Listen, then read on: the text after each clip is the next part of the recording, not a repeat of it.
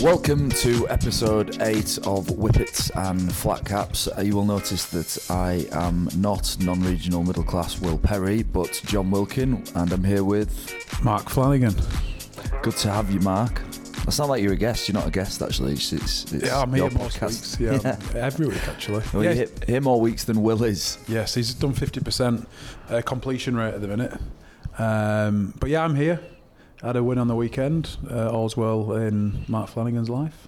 Excellent, yeah, good result for Salford against Hull FC. They were missing Albert Kelly, a few key players, but you must be pleased with that result. Yeah, we played well. I discussed previously that we were beating ourselves rather than being outplayed by the opposition, and we tidied a few things up. We concentrated on holding the ball a bit more, and we did that. Hull were probably a bit depleted. You mentioned Albert Kelly. They didn't have Danny Houghton, Mickey Payer, and a couple of others, but I think we thoroughly deserved the result. It was a tight game for the first 50-60 minutes, and then I think we wore them down and came away with the result in the last 20 minutes or so. Yeah, Houghton and Kelly are crucial for Hull, I'd say, but they're a big side and a physical set, so to get that result, you've obviously done a good job physically against them, because I think Houghton and Kelly can break you down, but if you have a good defensive day, that you can nullify them as a threat anyway. So it sounds like Salford would have had a good day out anyway. Yeah, I think through the middle our forwards played well, and we just limited their yardage, and they have a lot of players that try and play off the cuff, and we just kept turning up, and yeah, we were really happy with it. You had a good game? I did all right, yeah. Yeah, well done. Playing it 3 in a row, yeah. Very well done. We celebrate that here in Whippets and Flat Caps. Mark played. Well done, Mark. I've 10 pints. No. Yeah, Yeah, so Will's away. Do we know where he is? Somewhere posh, you'd imagine. Skiing, I think. He'll be in a he'll be ski chalet. He will be. Yeah, we'll have a chat. We'll try and get Will on the phone. For us, Flash, a disappointing game. We've started the year so well, but we had a disappointing performance against Leeds. Did you manage to watch the game? No, I was too busy celebrating. Well done, my appearance. You're the best. Yeah, for us, look, Leeds are a fantastic side. I think they've got a knack of winning games when they shouldn't really. They don't particularly play well in games, but they come out the other side and win. They just hang in, and I think what they did against us was hang in, and we went in 12-all at half-time. We should have been up by 10, 12 points, and then the second half was just, made it difficult for ourselves. They scored a few maybe lucky tries, but they just hung in and worked really hard and picked up all the scraps, and that's maybe what Leeds do that other teams don't, actually. They find ways to win in scrappy games. Richie Marler seems to have complemented their style of play really well since he arrived. He's probably a bit more of an organiser than they've had the last few years, but he's also can play really well off the cuff, and he pops up and scores a few tries, but he also directs them around. So I think he's been a really smart acquisition for him in the off-season. And I think Joel Moon, for me, is one of the most dangerous running half-backs in the competition. He, for me, was the difference at times, because although you've got Myler with the structure and shape and organising for them, that Joel Moon just has a knack of finding space, of creating opportunities. He just wanders around with the ball, gets the ball back off his forwards, and then finds inside shoulders, falls through the line. He made 2 or 3 clean breaks in the game, and having watched the game back again, I think Joel Moon in broken field situations was ultimately the difference. Mark Flanagan looked up at me in a very shocked manner there. We're in Mark's flat, beautiful flat overlooking central Manchester. We're looking out over the gardens opposite the flat. There's quite a ragtag bunch of people out there, Mark. It's quite good for people watching, yeah. He's definitely doing illegitimate things on the left, on the bench. But Mark looked at me so shocked, was the dogs are in Mark's flat. John's beloved 2 dogs are here, and they're just got the muddy paws all over them, and nice new settee, so well, yeah, in a minute. You're not an animal lover, Mark. I am a lover, but it's not for animals. But are you scared of dogs? Yeah. My dogs. All dogs, yeah. All dogs. Can you tell me what you told me about dogs? Are you scared of dogs that don't know you? Specifically, big dogs that I don't know. and might be unpredictable. Dogs, by their very nature, are unpredictable. You never know what they're thinking, do you? For those people who are interested, probably not very many people, I've got a Sprudel, which is a Springer Spaniel crossed with a poodle. Nobody cares, mate. We'll move on. Anyway, other results going round, having a look. Warrington with a great result against Catalan, 26-0. Is that a sign Warrington are good, or is it a sign that Catalan are not good? Pants. Bit of both. I think with the new signings Warrington have made, it was always going to take a bit of time for them to gel and bed in. It looks like that's happened now. Ben Murdoch-Masila got a couple of tries for Warrington. Catalan are struggling. To concede 26 points at home is, you don't deserve to win the game if you're doing that, and they're not scoring any points as well. I think they had the young kids. It's a pretty bad combination, that. Yeah, you're not going to win many games. If you concede we are points. terrible at defending and can't score many points. Yeah. Well, we play them next week, so I'm not going to slag them off. That's not what you were saying off air. But yeah, I think they're struggling with the halfbacks. I mean, Walsh isn't playing. Luke Walsh, who we both played with at St Helens. They've got the young kid Lucas Alibert, who's probably still pretty inexperienced, and then they've had to shift Greg Bird from the back row to play 6. So yeah, they're not going too great down the south of France. No, yeah, and I think getting Greg Bird to do the things that he's good at is going to be really important for them. So a good acquisition in the halves, or somebody who settles Greg Bird down, getting him doing what he's world class at, I think is really important for them. Mickey McLaurin, like you said, coming back into the team, he'll make a big difference. But for Warrington, green shoots of not a revival, but just that's a good place to go and be disciplined and produce a good performance. And I think the one thing you could say about Warrington at the start of the year is they haven't been particularly effective with the ball, but to score 26 points that usually means that Darryl Clark's had a good game, Ratchford's been involved, and their key players on the ball have had a good game. They've had a bit of the struggle in the halfbacks as well. They're far from being settled. They're developing a new combination in Brown and Tyrone Robertson. I think everyone's just taking a watch on that and seeing how it develops. But two great players, but they just need to get going for Warrington. And then the other probably more surprising result was KR beating Huddersfield 38-6. I didn't really see that one coming. Yeah, nobody did. I don't think anybody did, actually. I think if hand on heart you're expecting Huddersfield to win, it's one of those games where it's 20 points to 12 to Huddersfield, and you felt as though Huddersfield with Danny Brough and the likes would be too strong. Akuma Tai and Ferguson, who's playing well in the back row for them. I was shocked that Hull KR I think got the result, but the manner in which they got the result was shocking. Not the fact that they beat Huddersfield. That's within the realms of possibility, isn't it? But it was how they did it. It was a trouncing, yeah. Yeah, and they seemed to complete really high in the second half because the conditions weren't conducive to an open, flowing game. So they held the ball and won the battle of attrition. And do you see the break by Robbie Mulhern? The front row? Insane, like speed, power, and then I love that where you get somebody who's genuinely enjoying making a break. Yeah. As a middleman to make a break like that is, you'll be dining out on that for a while over and over. Yeah, and as me and you know, when you make a break like that, my first instinct is to immediately look around for other people. Yeah, I'm that slow. So you might, when you get in the open, it's fear. Yeah, like I'm scared. I'm like, why am I here? I'm more scared of that than I am of dogs. Yeah, I'd rather not make a break. Yeah, because you have to make some big decisions when you make a break. I'd rather pass the ball to somebody else who makes a break, and then let's all run over and celebrate. But have you made many breaks? No, not recently. No, me neither. No, not our thing. No, we'll leave that to others. There's other people who are better at making breaks. Some big talking points this week for me. Josh Charnley's going back to rugby league, to Warrington from rugby union. We've got a big telephone guest in Sam Burgess, obviously experienced at both rugby league and union, just before this, just into the start of the NRL. England have, got well and truly beat in the Six Nations and didn't look comfortable. So I think it'd be right to spend a little bit of time discussing the differences, the subtle differences between the game. As a rugby league player, when you're speaking to a layman about the sport, how many times do you have to explain the difference between rugby league and rugby union? All the time. It's one of my biggest frustrations. I spend so much of my life explaining the difference. Let's see, how would you explain the difference between? We usually go something like this. What do you do? I play rugby. Oh, yeah, they lost to Ireland at the weekend. I watched it. Yeah, I don't. Not that one. No, it's not that one. The lower profile one. The lower profile, rough, working class Rustic. one. Ooh, Wigan. Have you heard of Wigan, St Helens? Yeah, those kind of teams. I play for Salford. They don't never even heard of Salford.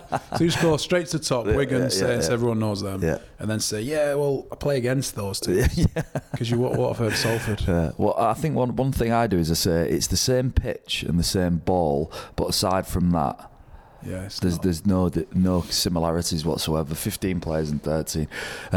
But it's hard for me, obviously. John Wilkin is very close to Johnny Wilkinson. Johnny Wilkinson, who's much better than you. Yeah, so he's like world class. I'd love to be friends with him. Internationally famous rugby union player, and I sound like if you again speaking to people who don't quite know, it'd be like being called David Beckham. And being a football player, no, it's a bad example because everybody would know David Beckham is. David from Peckham. David Beckham. We spend a lot of our time, Flash, as we've just talked about, discussing the differences. Now, Josh Charnley's come back from rugby union. Would you say that's an unsuccessful foray into a different code? You'd probably have to say yes, based on the fact that he played for his country at rugby league and didn't manage to do so in rugby union. But of the games I saw of him play for Sale, because I do watch quite a bit of union, I thought he did really well. However, I think the two games are very different, and I think a lot of rugby players' best assets don't transition well to union. So Josh is a really good finisher, he's a real solid player, he's skillful, but as a rugby league player, he gets his team on the front foot with a lot of backfield carries, makes a lot of metres. But in rugby union, those attacking skills that he possesses aren't needed. He doesn't really have to carry the ball out of backfield and get a roll on for his forwards. I think it's as a winger in union, you've got to be more clinical and more athletic and probably quicker because you don't get many opportunities, but when you do, you need to score them. So I think the attributes needed are still, even in a more simple position like wing, are very different. Yeah, and I suppose we're going to speak to Sam about this. When your asset is potentially work rate, not just work rate, but one of your key assets is work rate, I find it hard to translate that then into a successful code switch. And maybe it's be fair to say actually, Flash, wouldn't it? There's less work rate demands on rugby union players, different work rate demands, but less in terms of volume of tackles, of carries, of metres made on, for example, if we're talking about Josh Charnley or Sam, a rugby union back, as opposed to a rugby league back. That being said, they have to have a different skill set. They have to be more skilled in certain areas, don't they? It's highly technical in a lot of positions, and I think it's patronising for rugby union players to assume that a rugby league player can just pick up those technical skills within half a season, and then play for the country of a different sport. And there's some great rugby union players that could probably play over in league because in some ways it's probably more simple in some respects. And well, let's look at Sale because they've actually obviously had two rugby league converts in their squad. So they've highlighted the fact that the northwest or the north of the country is a great breeding ground for rugby players for them. They've gone into rugby league and signed Denny Solomona, Josh Charnley, probably two of the best wingers around at the time. Solomon had worked out, he's sort of in and out of the England setup. Charnley didn't quite get that. Now, for people who don't know, what's the difference between those two guys? Well, I think one difference is Dennis Solomon has played union as a kid, so he's probably got that background and that skill set that is able to transfer to play for Sale. And secondly, I think as a rugby league wingers, I think they're very similar in terms of they're both at an equal standard. However, Josh is probably, like I said, better carrying the ball out of backfield and probably a stronger ball carrier, whereas Solomon is probably quicker, maybe a better finisher, and I think that's more of a big value as a rugby union player is purely finishing rather than having the other attributes that Charnley has. I think you're right, because it limited chances to contribute in rugby union means that when you do get a chance, physically or mentally or skill-wise, you've got to be on point. And I think Denny Solomon is sharper, he's quicker than Josh Charnley, not necessarily stronger or had a better work rate, but when required in rugby union, Denny Solomon is more devastating. And if you're only touching the ball twice, you can imagine being a winger in rugby union. I watched them play, and even again Sam Burgess, who we're going to speak to shortly. When you watch those guys play rugby union, it looks sort of waiting and watching to get involved in the game, aren't they, rather than being able to influence the game. Yeah, I think that was one thing that Sam perhaps I don't want to say struggle, but in league he's always around the ball. He's always kind of involving himself in the game, making his own impact in the game. Whereas I think he had to wait for his opportunities, which probably didn't suit his personality. And I think looking back on his time in uni, I think the reason that attracted him to Union was the chance to play in a World Cup. And obviously he only did the one season, but I think after that World Cup had ended and he wasn't having the same joy, not having many involvements in the game, I think the attraction of playing there without the World Cup and big occasions in the horizon, I don't think it was as important to him. Yeah, and look, Sam is a superstar in rugby league. He's come back into the game in the NRL season's underway. I think he was world class. Had the potential to be world class at rugby union. But should we speak to Sam and find out what his thoughts are? Mate, there's a bit of background noise. Is that all right, gentlemen? Yeah, that's all good, mate. Does that sound good? Yeah. What are we up to, Sam? What are you training? Mate, I've got training. It's a big day today. Have you? Just got in there. It's what we call Defence Day. Oh, Defence Day. Is that tackling and that wrestling? Biff. It's that thing that goes around defence. Defence. Like gangster fence. Defence. No, do you know defence that goes around the field? Yeah, that's what I thought he meant as well, but Flash didn't get it. Oh, I didn't get it. He didn't get it? No, he didn't get it. I got it. Have to explain. Didn't get it. Got it. He got it now. He's got it now. Yeah, he got it now. Today, boys. Good. What's going on back there? Now we're just sat in the basement talking to you. Really, it's a bit weird. Right, cool. So we'll just start now then. Hi Sam, how are you doing, pal? Yes, very well. Thank you, gents. How are you boys doing? We're doing good, mate. We're doing good. Where are you, Sam? What are you up to? What's your morning been thus far? Thus far, well, it's early morning here, so it's just going 7 o'clock. I'm got out of bed and got myself off the train. I'm in Redfern at the moment. Currently, just about to get some breakfast. What's breakfast? What does a big human like you, Sam? What do you have for breakfast? This morning I've gone for just got some scrambled eggs, a bit of avocado, and some chili. I have a bit of chili always in my breakfast in the morning. Don't mind that. Mental. You are mental. Mark Flanagan's the connoisseur. What do you have for breakfast this morning, boys? Cocoa Pops. Yeah. I had just 2 pieces of white toast, dry, and a coffee. Because we're northern. Yeah. Times are hard, mate. We're not on the big cash. You know what I'm saying? We're just to keep it pretty simple, mate. So big day of training down at Souths today, mate. Defence Day. Yeah. What does this mean? What are you going to be up to? Well, so how we prep is this is game day -4, so we'll play in 4 days. So today we tend to we'll have a good look at we're playing Manly this weekend. We'll have a good look at their attacking shapes. And our second team will, run their shapes as best as they can, and we'll get a crack at defending them really. So it'll be live. It'll be almost full contact. Getting us prepped for the weekend, and then we'll lead into a day off tomorrow. So we'll get a lot of work done today. It's probably our biggest day of the week. So I guess in early 7 o'clock, and we'll wrap up by 3:30, 4 o'clock today, I think. Oh, pretty long day then. You boys have had a pretty slow start, 0 from 2. How are things going though? Is it you've been beaten, or you've just not played too well yourselves? Yeah, look, probably round 1 we started slow.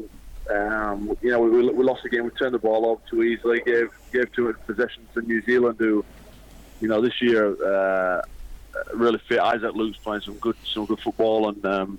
Getting them around the park, so they'll probably beat us. But I think on the weekend we played Penrith and 14-0 up at half time, and they come back and beat us 18-14, which is pretty disappointing. Really, they scored in the last 5 minutes, and we just didn't control the game as well as we should have done in the second half. We stopped kicking corners, and we had. It just makes no sense to you. We had only 12 player balls in there, good ball in their 20-metre zone, and compared to their 48 in ours throughout the whole game. So, I think we turned up well defensively as a team, and we scored twice on last play, but unfortunately we didn't get the result, and that's what we're there to do. You've got to be on every week in the NRL, Sam, haven't you? You can't have down weeks, can you? I know it's the start of the season, but let's just talk us through that, the intensity of the competition. How brutal is it? Yeah, well, mate, there's no such thing as a down week. It just doesn't work in the NRL. I mean, we see some of the results early in the season already. I mean, West Tigers beat Melbourne Storm on the weekend 10-8. The week before, West Tigers beat the Roosters 10-8 as well. So, every team can beat anyone, whereas, West Tigers are quick to get the wooden spoon, so to speak. So, look, each team's littered with great players, and look, we're all well coached. We're all training hard, the same as you guys back home. We're prepping extremely hard every week. So, look, if you're not prepared or if you're off by 5%, you're not going to get the 2 points. In the competition at the moment, each 2 points this early in the season are extremely valuable. So let's just have a little chat about England, Sam. Look, you've represented England both codes. The World Cup for England Rugby League was, from me as an observer of the competition, was a big success. I thought, I've never heard so many people or players speak so positively about a campaign. What was it like inside the camp? Because from the outside, me sort of calling games, I couldn't believe how positive everyone was about Wayne Bennett and about the setup. So that can't have been false. That had to be true. No, mate, honestly, Wilco, it was unbelievable. We spent a good eight and a half weeks together. And, I think if we had a choice, we'd have all spent another 8.5 weeks together. We really enjoyed each other's company. Wayne's a master at bringing the team together. I think we've seen it in the NRL this week. The press have been hammering Brisbane, and he turned his team around to beat the Cowboys over the weekend in 6 days. I guess he had 8.5 weeks with our squad, and you yourselves know what the English boys are like. We're down to earth. We're working hard. We all wanted to beat Australia. And, Wayne respected that and loved that. And if the team's willing to work, he'll put his effort in as well. So, we stayed in some great places together. We spent a lot of time in Perth, which a lot of the English boys loved, which we were fortunate about.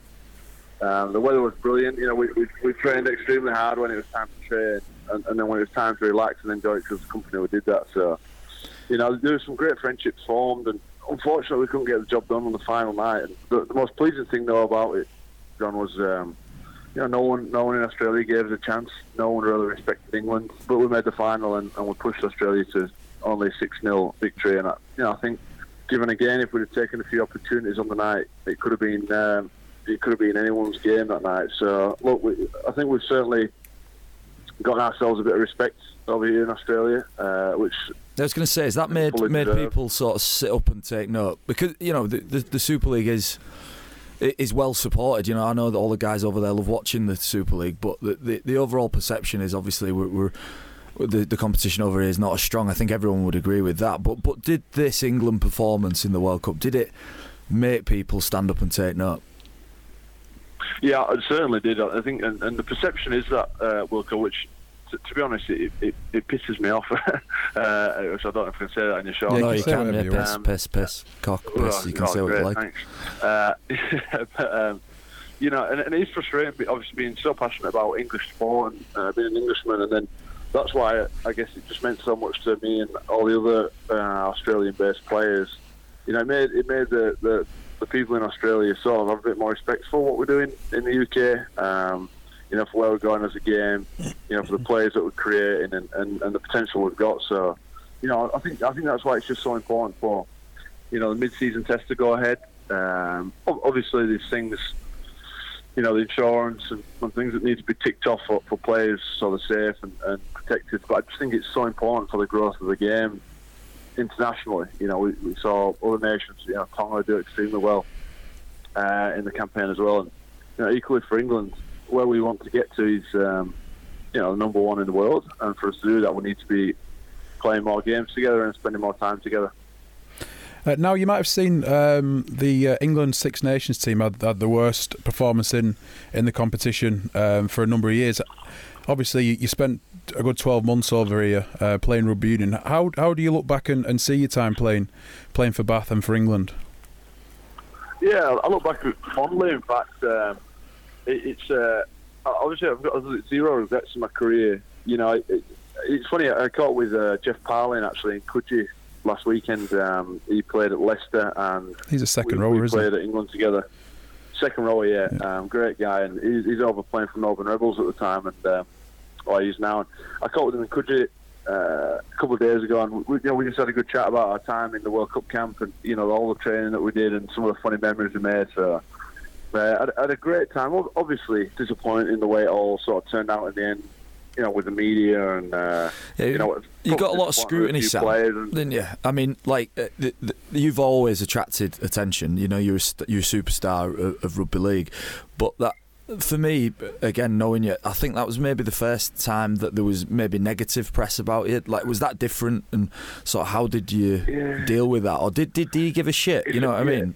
I didn't. To be honest, Wilco, if I'm honest, I really didn't read a paper. I didn't know what was being said about me outside of the inner sanctum, really, which sounds cliche, but we were away in Pennyhill Park, which is obviously a nice hotel down in London, outside London, Bagshot, and everyone kept saying about the media, and I'd not come across it because I'd not read it. I was in my own little bubble, and the only time I guess it got brought to my attention is when I had to go on face press conferences and it had come up. So if I'm honest, I was kind of protected from it, which is probably a good thing. I mean, I didn't read any of the good things or the bad things, which in your career is probably a good bit of advice. It's not to really get too caught up in what people are saying, good or bad. And for me, I guess when it all finished and it had all blown over and we were out of the World Cup, I guess, and I went back to reality of being back in Bath and playing at Bath Rugby is when I guess it all started to sink in and I could sort of see what had been going on behind the scenes. And I guess I just disappointed a few people. I lost a lot of trust with a couple of people that I put a lot of trust in, and disappointed with the way it finished. But essentially, it didn't mean enough. I guess it didn't mean enough for me to be there and work hard enough for. I remember speaking to you after it all happened, and you were telling me about a few games when it was freezing cold in the middle of winter and you touched the ball a couple of times. Now, anyone who sees you play rugby league, they'll know that you're all action for 80 minutes. You'll do 40 tackles, 15 hit-ups, and you're everywhere. And that's what you love about the game, isn't it? And I didn't see the same Sam Burgess playing rugby union because it probably didn't suit your game. I fully agree, Mark. I have to understand that's the game of rugby union, and I respect it for what the game is. I grew up playing rugby league. So it's all I've known. So to not being able to influence a game when you're down by 5 points, or you're down by a goal kick, or you're down by something, and you physically cannot influence the game because the ball's not coming to you. I found that the most frustrating thing. Whereas in rugby league, you can influence the game with anything, because you can always get your hands on the ball, you can always come out and make a tackle, or you can always do something to try and inspire your team. Whereas in union, you're really just limited to the amount of time that you can get access to the ball. So, that was one thing I struggled with. But in the end, I learned to respect the game for what it was, to make the most of the opportunities you got with the ball. Sometimes few, sometimes more than others. But like I said, I would never rubbish the game, because now, after being and playing at the highest level, I watch a bit more rugby union than I did before I went, and I've got a lot more respect for the players in the game. What's the biggest challenge, Sam, crossing over? We just had Josh Charnley. He's returned now to Warrington in the Super League over here. He's been at Sale. What is the single biggest challenge for rugby league guys who want to make the switch? The biggest challenge, obviously, is the breakdown. The breakdowns are complicated, but if you willing to work hard, they're easy enough to learn. And if you don't overcomplicate it yourself, then they're easy. You stick to the simple facts of the game, and then it's easier. But if I'm honest, the biggest thing to learn is the change in flow of games. The change of end-to-end, rugby league, and making 6 tackles and receiving it back. Sometimes you get starved of possession. You might be scrumming for 10 minutes, and it might sound silly, but some players can deal with that. I know Ben Teo at the moment playing with England Rugby, and he's quite a relaxed sort of character, so he can deal with that, and he can sit back and relax and wait for his turn, and he might wait 3 or 4 weeks before something happens. Whereas a lot of personalities that are playing rugby league, they don't want to wait. They want to play. They want the action. They want it every couple of minutes. And I guess I find that the hardest transition is transitioning, the game mode. Now, Sam, you've been in Australia for a good 8 years. Was it 8 years? 2010 was your first year. Yeah. So you've been over there for a fair while now. You've got the accent. The accent's coming, isn't it? You know what I mean? You keep saying football as well, which is getting on my No, tits. you have, mate. You have. Playing 100%. football, mate. You spent 8 weeks with the England lads. When we get asked over here, it's all football, so I'm just getting used to saying football, so I do apologise. And even when he said avocado and chili before, it was like a bit of chili. Have a bit of chili on my breakfast. Chili in you, mate. Now, what do you miss most about the UK and like living up north? And well, I suppose when you lived in Bath as well, you had a great time. What do you miss most about the UK? I probably miss the people. Some great characters up north. I guess when the weather gives you that, you've got to have something, haven't you? And it's always a good sense of humour. So the Northerners have got good sense of humour, but you probably miss the people. Other than that, guys, to be honest, not a lot. Everything I had back home, I've got here. It makes it easier. All my brothers, except Luke at the moment, are out here. My mum lives in Australia. I'm obviously now married to an Australian. I've got a little daughter who's, she's half Aussie as well. So, what I do miss, I guess I kind of make up now for what I've got here in Australia. You've got a pretty good setup, haven't you, mate? You got a big head, right. though, haven't you? Too bad. Most of the time, it's pretty good. Yeah, you got a large head. Who's got the biggest head in your family? Mate, I've worked out how you could test this, right? What you'd have to do is fill a bucket full of water and get them all to dunk the head in, and whoever displaces the most amount of water is the winner. So I'm lining this up, right? James Graham, I want him. He's got to dunk that big red head of his. He's got a bigger head than me. Yeah, that's a big cow head, isn't it? I don't know if it's just the mane, like the lion's mane, like strawberry blonde, gingery sort of hair. Yeah. Whereas you've got that tight sort of short back and sidesy thing. You've got a big head. But right, I'll tell you another way, because sometimes with that test though, John, is some heads might get dunked further in than others. I mean, that's true. How far in do we dunk? So I think we should just go basic 2 measurements around the, above your eyebrows and around, and then it's almost under your chin strap and around the top. That's a good one. Because, mate, you've won this hands down. You've won it hands down, 100%. I've thought about this before. And me and James Graham, if we ever had to measure off, I think he'd have a bigger head than me if you added the 2 measurements together. Well, could you do us a favour? Could you measure your head? And what we're going to get is a chart up of the biggest heads in world rugby, and we're probably never going to get anybody else to measure the head. So I think it's just going to be you. I'll do it just for shits and giggles. I'll tell you what, lads. I had to do an interview the other day on Fox with Brian Fletcher, who played at Wigan. Yeah, he was at Wigan when I was there. Yeah, great player, great guy. He does some great things on Fox over here, and he was mocking me on TV. We had to go and sit mocking me on head on TV, and I suddenly noticed he had a huge head, and coincidentally there was a tape measure in the restaurant we were at. So we did a tape measure of the both measurements that I just said, the chin strap around the top, and he had me by 2 centimetres off both. It's an optical illusion then. That is a big Swede. Yeah, he's got the long nose as well. We should get his head as the pinnacle. So we've got Fletcher, Burgess, Graham in third. Fletcher, Graham, Burgess. All right, okay, yeah. Well, we'll give you that. We'll give you that one, mate. And how are the brothers doing, Paul? Obviously, George didn't make the World Cup squad last year, and he was obviously a bit gutted with that. How has he trained, and how's he looking for this season? Mate, yeah, obviously really disappointed not to be selected with the English squad, and probably a huge kick up the backside for him. But he's had a huge off season, huge pre-season. In the first 2 rounds, he's probably been one of our most consistent players. So he's looking for a big year. And Thomas, very consistent for us last year during the World Cup. Probably one of our standout forwards. So the boys are in good shape. I'm looking forward to having a big year, really. And like I said, it's very early on in the year, but they've both been playing some good football so far. In fact, I'll say some good rugby so far. Some good rugby league. I actually saw a video that Tom sent me of George doing a 300 kilo box squat, and he did it like it was a piece of piss. I think I'd have an anal prolapse if I did that. Yeah. Like literally just my. You've not got an ass, have you? No, I haven't. I'm not physically Mark very good. Flanagan, I can't imagine you doing that much leg weights. I did 200 kilos today. If you want to watch your brother? No, you didn't. Yeah, I did. No, you didn't. Yeah, I did. No, you didn't. A box squat? Yeah, I did. No, you didn't. Swear to God, I did. I'm calling bullshit. I'm calling bullshit on that. I did it with Luke and George Griffin. The skinny but the strong guys. You're giving us the names as though we're going to ring them and check. We'll ring them next week. We'll get Luke on. No, we're not. Yeah, you paid him. Yeah, well, hey Sam, thanks so much for joining us, mate, and enjoy the sunny defence day that you're about to yes, I will do. And good luck this week v Manly, mate. It's due to be 28 degrees today, I think, lads, so need a bit of sun cream on and get stuck in. Yeah, just get 2 litres on that forehead of yours.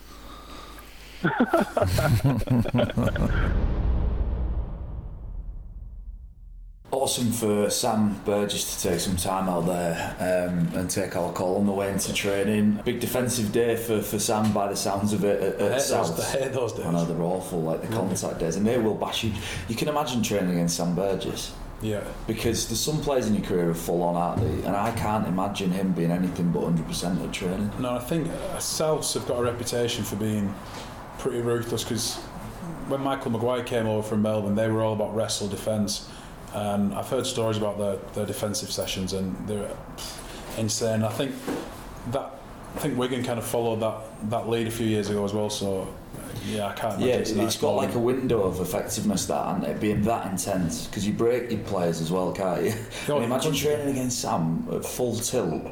You know, at the start of a week, you'd still be sore by Friday night for the game, wouldn't you? Yeah, I'd have the white flag out that day, I think. Yeah, exactly. But tough start for them actually in the NRL.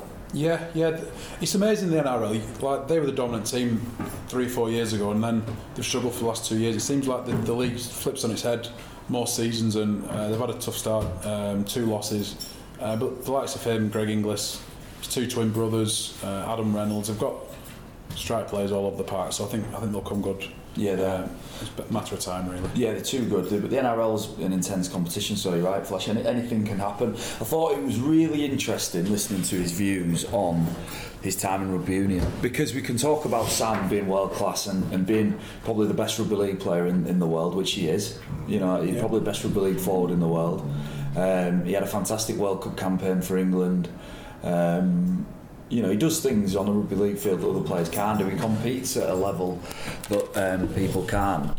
But his time in rugby union, he was frustrated with, your sense, and maybe disappointed that it ended how it did. Yes.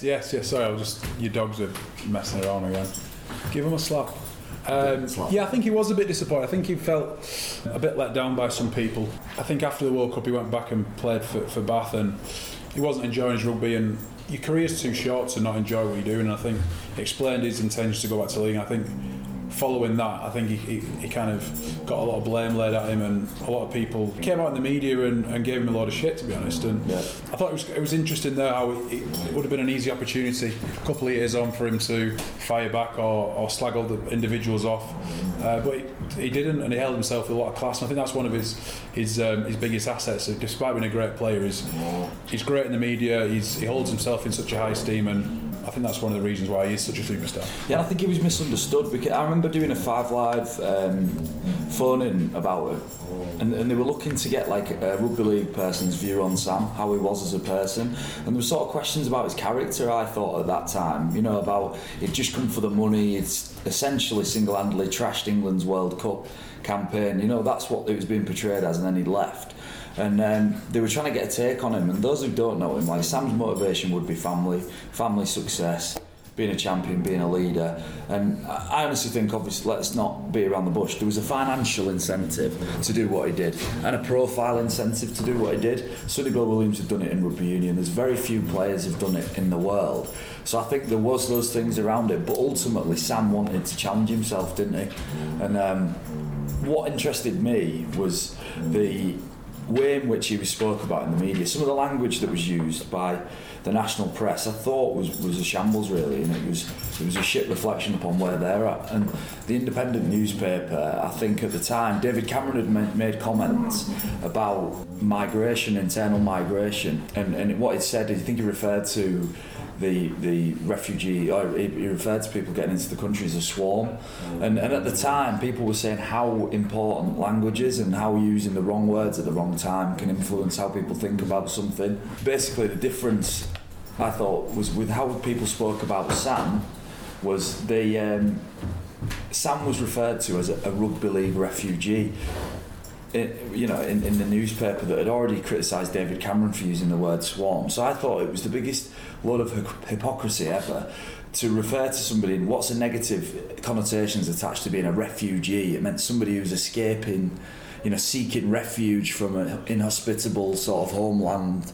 That imagery is full of snobbery and full of hypocrisy, when the same newspaper had suggested using the word swarm was the wrong language to use by somebody in a position of power. Well, I think from day dot, when he moved over to uni, I think they were waiting for him to fail, and even if they had a successful World Cup, I still think people would have found ways in which Sam didn't play well, or Sam, they could have won it without Sam, or I think they just wanted him to fail. I think it's the age-old argument between rugby league and rugby union. I think snobbery exists both ways. Yeah, it does. I think we're as bad the other way around, and we're as critical and. But I think the rugby union has a platform of the national media to lay that snobbery down. I don't think anyone's going to read the Manchester Evening News or the Salford Courier or whatever it is, just to hear people's views on union players coming to league. But I did think it was sad that a lad like him who just wanted to probably play on the biggest stage and win a World Cup for his country, whether it's in league or union, was met with such views. But the scrutiny what you get at the top level of sport, something that we're never going to experience, Flash, let's be honest, at the top level of sport is intense, and Sam became probably a handful of rugby union players who were most recognisable in the world, and with that comes scrutiny and pressure. And I think one of the biggest issues with Sam going into the Rugby Union World Cup, and I don't want to labour the Rugby Union chat about Sam, because he's back in rugby league and I think we're awesome to have him back, but with Charnley coming back into the game, with England crashing out of the Six Nations, I think it's important to get these sort of topics on the table. I think snobbery did exist and hindered Sam from doing well, but honestly thought it was too early for him to be thrown into a World Cup. And I thought not just too early technically, and I think it wasn't. He played well in the World Cup for England rugby union, but I thought the rugby union public still weren't quite ready for him to be there. It was all a bit of a mess though, because he was playing flanker for his club, which is like a technical back rower in league, and he was playing really well. I think in the final they played, might have been Saracens in one of the finals, and he was the best player for Bath that day, and he was playing flanker. But then when he went into the England environment, he was playing inside centre. So to play two very different positions for your club and country,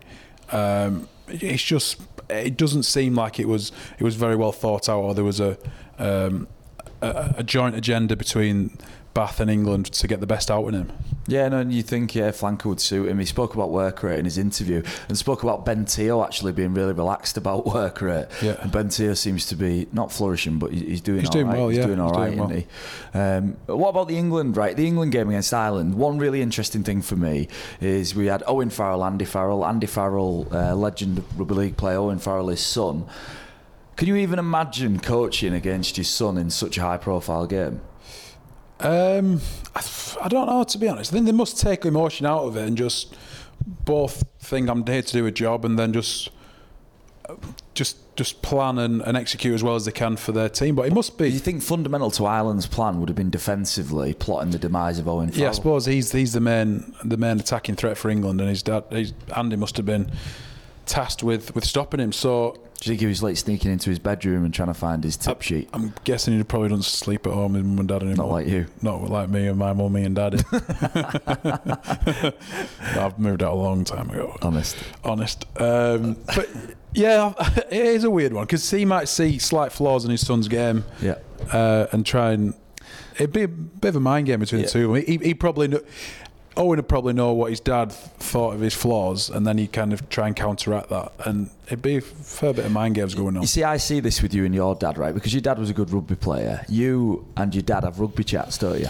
Yeah. But you confine it to a very limited period of time. You give your dad. Could you just tell everybody what? One Father's Day, I forgot to get him anything, so I managed to run to the shop, and then I thought, I'm not going to give him a present, so I broke up a bit of paper and wrote on 1 hour voucher for Rugby Chat with Mark 2016. Has he redeemed it? I think he redeemed 54 minutes of it. So he just does like a 2-minute spell, and then we bank it. And then I think that's a good way to do it, because you can imagine Owen and Andy Farrell they're having dinner, they've gone out for a family dinner, and you want to put the ball away, but it's inevitably maybe going to come up. I wonder if they've got a similar strategy. Yeah, because to reach the pinnacles of the game like they've both done as a player and a coach, you must be. You're infatuated with the game. You love it. So you do want to speak about it, and probably someone who's like-minded as yourself to speak about it. We talk about rugby all the time because we're on the same wavelength. So there must be the need and want to do that, but there's an element of escapism in sport, actually, because sometimes I quite like speaking with people who don't know about it. Not don't know about it, but as in I can imagine. And I think you and your dad get a really nice balance in it, is that it could be quite intense, that. Do you know, for me, I enjoy sometimes being the most knowledgeable person about rugby in my house. What were you and your missus and your two dogs? Brands like that, you need to step off your left foot more. Yeah. Yeah, yeah. You know what I mean? I can imagine that being intense, but unfortunately not, Not too bad. Yeah. But no, Ireland got up, and I suppose Andy's probably had a lot to do with that, and it's probably been a big coaching change for them, and they've improved massively this last 12-24 months. Yeah, they have, and I think he's been hailed as working wonders for Ireland, and rugby union consistently takes the skills of rugby league coaches and makes the most of them. Yeah, there's loads. There's Sean Edwards, there's Mike Ford, there's Andy Farrell, there's Graham Steadman, I think he's coaching somewhere. There's Mike Forshaw, Paul Deacon. You could list as. So the talent drain, actually, players-wise, is less than the coaching talent drain. So some of our best coaches, rugby league coaches, have been recruited by rugby union and are influencing the game of rugby union at the top level, and that might be more of a worry than the players, because there's not a huge drain going on. And the players get all the press as well, but probably the coaches fly under the radar a little bit, and I think it all boils down to money as well. I think they've probably got a bigger budget for coaching, so there might be 4 or 5, 6 coaches in any rugby union team, whereas there might be only a couple in a league team, and you don't really blame them because they're following the money and the potential for great success. Well, we're just hearing rumours that Will Perry's just finished his 16th van show of the day. What's a van show? Hot wine. See, the fact that you know that suggests to me that you're trying to get away from your working class route. You live in Cheshire now, don't you? I've just been to Paris, Mark, where it's on every street. I've discussed this with you before. You're trying to elevate yourself to being a bit more. I'm not gonna get involved in the race to the bottom. What you want me to get involved in? What do you want me to do? Just keep be more working class. Do you want me to go start fixing cars and drinking just bitter? I do drink bitter. You do drink bitter. Not before a game. Sometimes. Half time. Where are you, Will? Bonsoir à tous les gens. Bonsoir. On peut parler en français cette semaine-ci, ça marche, mais je pense que ça marche pas pour Marc. Très bien. Comment ça va? Very good, thanks, John. Actually, I'm in a chocolate box Swiss village in the French-speaking part of Switzerland called Grimentz, which, John, to you probably has a bit more gravitas, and someone like yourself has a bit more je ne sais quoi. Yeah, that's right. You're going to appreciate that a little bit more than Mark. But it's a beautiful place. Yeah. Excellent. And what are you doing? Are you just in your room? What are you wearing? What are you doing? I'm actually not wearing anything. Are you naked? Cool. Yeah, completely. Are you guys naked? Yes, we're all naked. Prove don't like wearing clothes, So I'm just sat here. My mum's downstairs. I've been skiing. Is she naked, your mum, or she? She's naked as well. Yeah. Oh, good. But yeah, this beautiful place, John. You'd love it. Founded in 1052. 1052. With a population of 385. Is that when you made your debut, John? You made your debut around that time, didn't you? It's pretty early, 10:52 in the morning. Yeah. Not long before the Battle of Hastings. That's good geography stats by Will Perry. And another stat I'll give you is I used to live here 16 years ago. So I just come back to see some friends. What were you? Why were you living there, Will? I was a ski instructor a long time ago. Of course you were. You're a chalet boy. I knew you were. I just knew you were. I wasn't a chalet boy. Yes, you were. Make that clear. Any illegitimate children knocking around? Are there any children knocking around? Yeah, yours sowing seeds 16 years ago.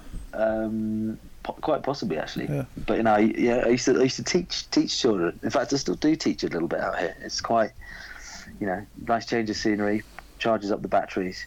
By the way, so I've come out here, and obviously we can't do the whole podcast on Skype, which is which is unfortunate.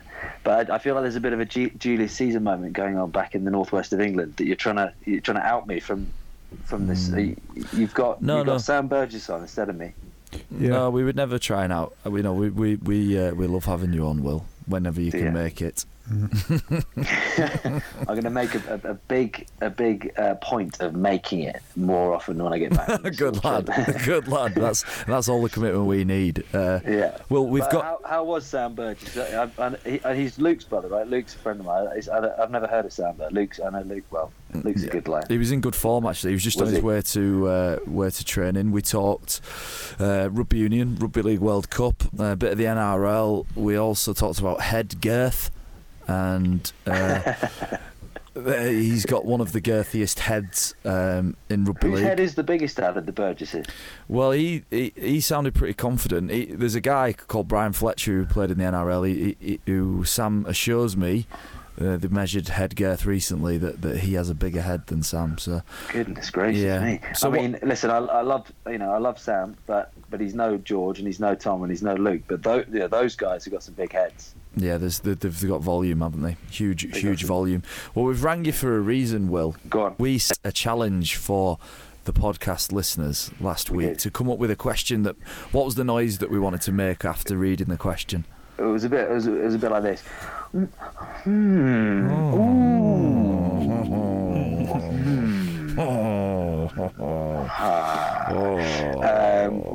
We had hundreds of thousands of responses. Bullshit.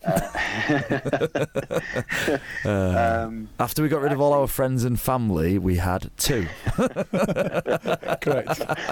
Carol had a good one, but she's excluded. Carol. Love Carol. Yeah. Do you want to get on, mate? Because it's not your show. Oh, sorry, I thought it was. You spoke too much last week, so just keep it at a minimum. Okay. So we asked you lovely people last week to tweet in with a question that would make us go, what, John? And I've hand selected a winner from here. So obviously Origi Bianchi, our great friends, great furniture store in Macclesfield, have very kindly sponsored the Thinning Flash section, where we will measure Mark's head. You'll have to do this, John, for me when I'm not there. I will indeed.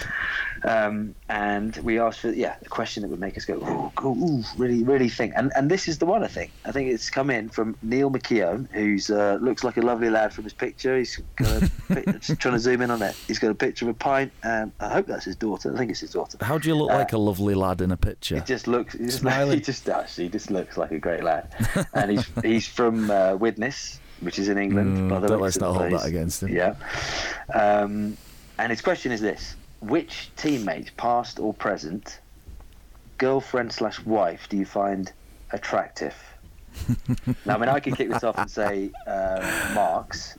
But you're not a teammate. But it's not. But it's not for me. The question. So let's go to Mark first. Mark. I remember when I was in the academy at Bradford and I first started training with the first team, and I was pretty professional about my rugby, and I was half wanting to become a professional, and then I saw one of the first teamers, Ben Harris, played for Bradford for a few years, and he had an absolute glamour of a missus. So I thought, if I become a professional rugby player, I might be able to get a nice looking missus like that. So that was the catalyst for me to take rugby. That is a true story. That is a true story, yeah. So that was the catalyst for me taking rugby league seriously. So thank you, Mrs. Harris.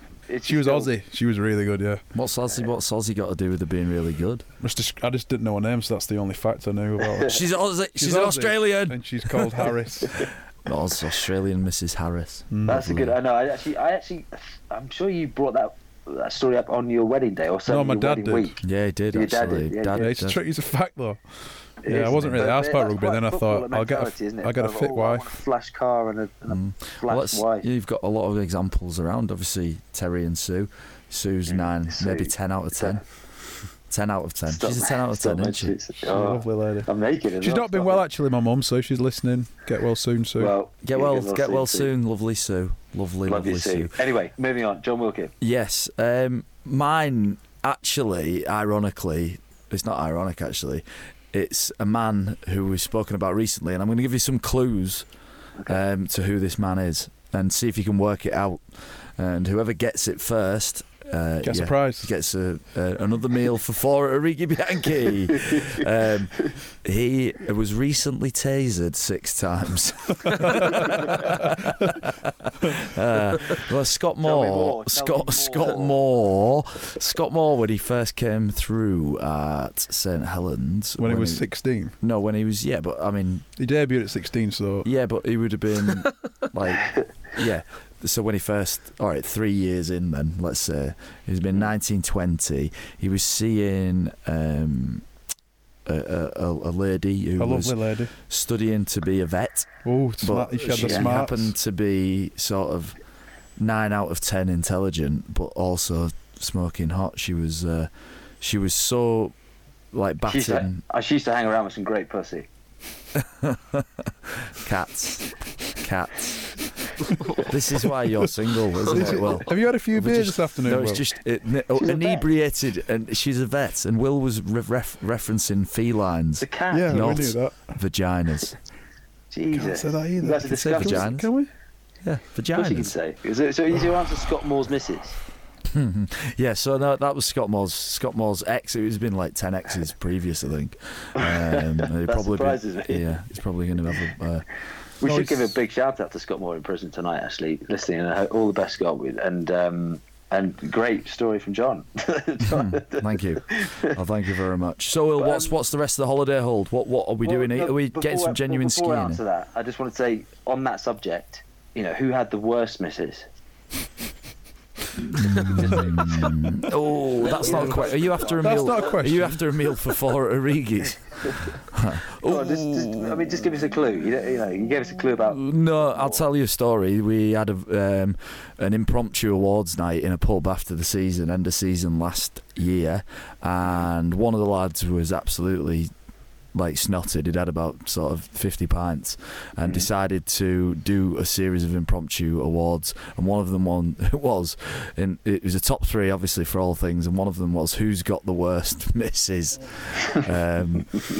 which went down like a fucking fart in a spacesuit, as you can imagine. I think there's very nearly punches thrown. Also, it was who cost us winning the grand final this year, 1, 2 and 3, and it was Gene. It was right up your street, Will. Who presented it? It was Tommy Lee, who's now at Hull KR. I can just imagine him saying that. He was dressed as Ace Ventura, fancy dress, and he was doing this really risky. I thought it was genius, but some of the people in the I know who line, he would have voted for us to have the best misses. I didn't do the best. He just did the worst. Just the worst. It was a really cynical awards. That sounds like Tommy. Yeah. So, by the way, I think going forward, and again, this is another punt to tweet your questions in. A question, because that was a good one, to be fair, wasn't it? Got us talking. Yeah, I think. What about actually putting the 4 best questions to all have a meal together at Origi Bianchi? That's what we said. So we 4 said random question makers. Yeah. We get 1 seat each. Let's put all these strange people together and see what happens. Let us know what you think of that at Whippets RL. Big up Neil McKeon as well. He does look like a nice chap. By the way, before I let you go, I was reading up on heartbeats while I was out here because I was a bit worried that my heart was beating a bit too. I'm getting on a bit. 34. Oh my God. That's the lifestyle you live, mate. Yeah, well, so I was reading, between 60 and 100 is normal, but athletes, fine-tuned athletes like you two guys, should be about 40. Yeah. So what's your What are heartbeat? you, John? Mine's 104. What? Yeah, Seriously? That's Live what fast, die resting? old. That's you. That's I've your got an resting Apple Watch heart on now, rate. It says 104. I mean, I'm excited. Don't get me wrong. Look, Will, I think you need to get off the phone and go and seek medical. I think my resting heart rate is like 45, 46. Yeah, mine's Honestly? 40 actually. Last time I checked, and that's just not me trying to beat you. That's Yeah, and fact. my box squatted 200 kilos earlier today. He's been telling everybody. I did. I'm in trouble then, so I better put some clothes on and head What? to the hospital. Yeah, that's. Just go to the hospital. Don't worry about the clothes. Don't worry about the clothes. It's cold over there, so it'll look extra small, wouldn't it? Minute detail. I think you might be having like an Alan Partridge style panic attack. Have you eaten a full Toblerone? Are you going to drive to Dundee in your bare feet? Well, we hope you don't die, Will. If you do, we'll reference you in the next. If I did podcast. die, who would you get to do the podcast? Probably Chappers. Yeah. Or Hugh Woozencroft. No, No, not Hugh. no, not you. Not Hugh. Hugh. No, No, I'm but joking. guys, We wouldn't replace you, Will, because to us you are irreplaceable. It's very kind of you to say, John. I mean, I miss my babies. We miss you too. You know, Mark, I hope you're not sticking your fingers down your throat while I've been away. Have you been eating your meals like a big, strong boy? Yep. I know you want to play a bit bigger this season. Yes. So, you know, look after yourselves. I'll be back soon. I'm still bulking. So when are you back? Are you back for next week?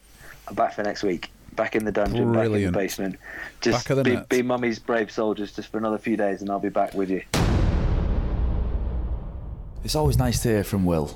It's yeah. better when he's here, but he sounds like he's having a bloody good time. Yeah. He's spending all his inheritance. I've got a worrying feeling that all that cash that he inherited from his father's demise, which you mentioned, Yeah, he does get quite sad talk about. Yeah. A bit awkward that, wasn't it? But I think, he's live fast, die young. Could be the case. We hope you come back well and you don't die. An interesting thing. I thought we'd pick up again on something. We spoke there a bit about the drain of players. So athletes going from rugby league to rugby union, and we've maybe spoken a bit about how that hasn't worked out and maybe the reasons why it doesn't, and actually there's some examples when it did work out. Jason Robinson, for example, huge success, and there's other examples out there. But maybe one of the biggest issues, or one of the biggest drains from rugby league to union, is the brains. Yeah, very true. We said it before. A lot of coaches are going from league to union. I think did even Sean Edwards coach in league, or did he go straight across to union? Did he finish his career in union and went across? But I think there's a case for more to go. To be honest, I think if the money's there and the opportunities are there.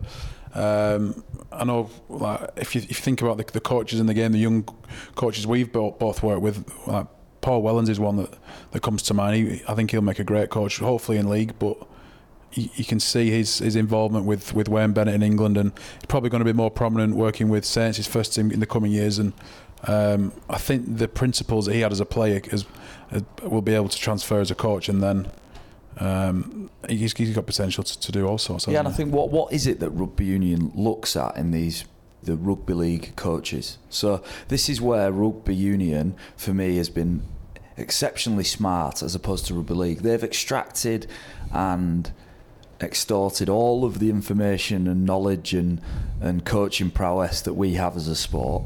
And the other way around, I think we're really stubborn in accepting things that rugby union do really well. So I think they've extracted all of this expertise, the coaching expertise. And I think what they'll look at is a defensive robustness, tough style of defending, a different way of defending. In rugby union now, there's a lot of this choke tackle, clamping the ball, slowing down possession, and that's essentially a rugby league skill. Technique, and I think Andy Farrell, a lot of the guys who go into rugby union, I think barring Paul Deacon, who's an offensive coach for Sale, the mostly defensive coaches, are they, rather than attack? Well, they probably think if and they're usually halfbacks or ball players, and a lot of times, so they must want their knowledge of how to break down a defence and then evolve a defensive line. You reverse engineer it, don't you? How do you break down a defence? Well, then we'll work out how to stop that. Yeah, correct. And I think probably what the rugby union looks at, don't they? Because you see things in rugby league, we stand 20 metres apart, and a defensive line has to move up aggressively to stop players, doesn't it? Yeah. In rugby union, it's more of a static defensive line. The ball comes out the back feet, and there's less distance really to take. And there's more players. But in union now, they've started taking advantage of that, getting off the line, making strong contacts. I speak to Luke Douglas, whose brother plays. Dougie, who plays in is it Super 14s or whatever the competition is? Yeah, he plays at that level, right. And he was saying he's been into his brother, speaking to his brother on the sort of topic of families on the blower, about line speed, about getting off his line and hitting people, and he's been doing that and putting it into practice. Well, I'm sure whether you play league or union, if you've got a defensive line coming at you, it shuts down your time. You can't get up as much speed, so it makes sense in both sports. And I think I think there's a phrase, Gatland ball, Warren Gatland was coaching Wales, and I think it was heavily influenced by Sean Edwards, was this aggressive line speed, both with the ball and defensively. And I think that's probably come from rugby league as well. And it's probably during the success that Wales had 4 or 5 years ago was originated from that technique. Yeah, and I think, look, the bigger challenge for rugby league is retaining the coaches. The ironic thing is, we go to Australia for our coaching expertise. Rugby union in this country comes to rugby league, and there's a bit of a merry-go-round of recruitment of coaches that all seems a bit mad. For me, rugby league needs to retain the great young coaches, and get those young English coaches coaching in the Super League, and make sure they're influencing in our best young players. I think there's less Aussie coaches in the game now than there were 5-10 years ago. I think if you look at the head coach for most teams, they are probably English lads, and like we said, Wello is a great coach. We've got Ian Watson, our head coach at Salford, has probably done above and beyond for the squad we've got and the resources he's got. And Martin Gleeson, who you've played with at Saints and I played with at Wigan, is as smart as a coach I've played with. He wanders around training when all the players are on the downtime with his laptop, just showing people different clips like a man possessed. But he's so obsessed with it, and he can find the most intricate detail on a move that can make such a big difference. He was like that as a player. I think players who are obsessed with the game and the detail of the game as players make great coaches. Yeah. And you can tell who the good players who are going to make great coaches are. And he's seen things 2-3 steps ahead of most of our players. So, like, he'll explain something and then go, but if the defensive line does this, or if he stands here, you do this and adapt. And it's going over all our heads because we've not got the rugby intellect that he's got. And I'm sure he'll make a great coach from when he gets the chance. Get him off the field! That was diabolical! Simbin this week, I've got. You surprised me then, because you started off and. You took the lead. I did take the lead. Well done, Mark. I've given you 6-7 weeks as being. You've been learning, watching, sitting back, learning. I've been the assistant to the regional manager for a while now. I'm taking my chance. Go for it, big boy. So the Simbin, I think snow games should be in the Simbin. Having watched snow games, yeah. What like the Winter Olympics? No, we've discussed the Winter Olympics, biathlon and such, but not rugby league matches to be played in the snow. I think is a terrible idea. Having seen the conditions that they attempted to play the Wakey Widnes game before it being abandoned, looked horrendous. I think it's a terrible watch for spectators. I've played the fluorescent ball. That's always good, isn't it? But you can't just play the game because it's a funny coloured ball. We played for Saints against Salford in 2013, I think it was, and there was a couple of inches of snow on the field, and it was the worst spectacle. I think it was like 6-4 or something terrible like that. It was terrible for the players. Every scrum, the lads were whinging. They couldn't feel the fingers. It was just a pointless match, and I think you're better off postponing it till a summer game and have a midweek match, and it's so much better for the players, the speckies. There's probably more people turn out to watch it. Yeah. Do you know what though? I just don't like being cold. I know. I love our country because you can play in snow in Super League. You can play in sun. It can be bright. It can be wet. It can be freezing. It can be warm. That's any sport though. No, but specifically in the northern hemisphere where we are, our seasonal sort of weather makes it. You have to be adaptable. I love that you can watch a game in snow and a game in sort of like on an arid, dry pitch, and the variation of that makes you have to be adaptable. And I wouldn't want us to lose being adaptable. You shouldn't have to play rugby with blue balls. Yellow on. Yellow. It's a joke. A little bit, yeah. Yeah. That's good. No, yeah. Well, I think we've got a difference of opinion there, Mark. It's going in. It's already in. It's already in. What have you got in the same? A-boards. Not A-boards, advertising boards, I would say, at stadiums. What about the new ones, the electronic ones, where it's even worse? It's even worse? Even worse. Why? I just think... pays your wages, that sort of stuff. Actually, the moving advertising boards at football are really distracting.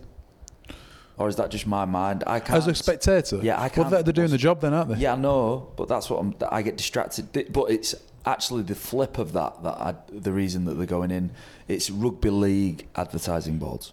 Why? So it's not... because... predominantly not aspirational stuff. It'll be like Dave the Butcher on, certain road. It'll be Gardner, or it'll be A.D. Gardner. D. Gardner. D. Gardner. That's good. That's another joke. That's 2 jokes, Mark. Well done. 2 in 8 episodes. That's good. That's, yeah, your ratio's going through the roof. I just think who benefits from an advertising board? You, because the sponsors contribute to your wages. Yeah, but so probably about 10% of that 200 grand a year you're on might come from sponsorship via the club. It's got to be a two-way street, and is there a benefit of having this board, or is it just like tagged onto a sponsorship? And we'll give you a board. I think it's an old school thing that'll change. Yeah. Like we'll give you a board and sponsor Wilkin for 500 quid for a season. We'll give you a board. Yeah, and that one where Steph Ratchford was kicking the goal, and there's the fan with his arse out directly behind. Just hanging over the Betfred advertising board or whatever it is. Yeah, good on him. Yeah, good on him. Yeah. No, I just think advertising boards are a dying thing. They don't.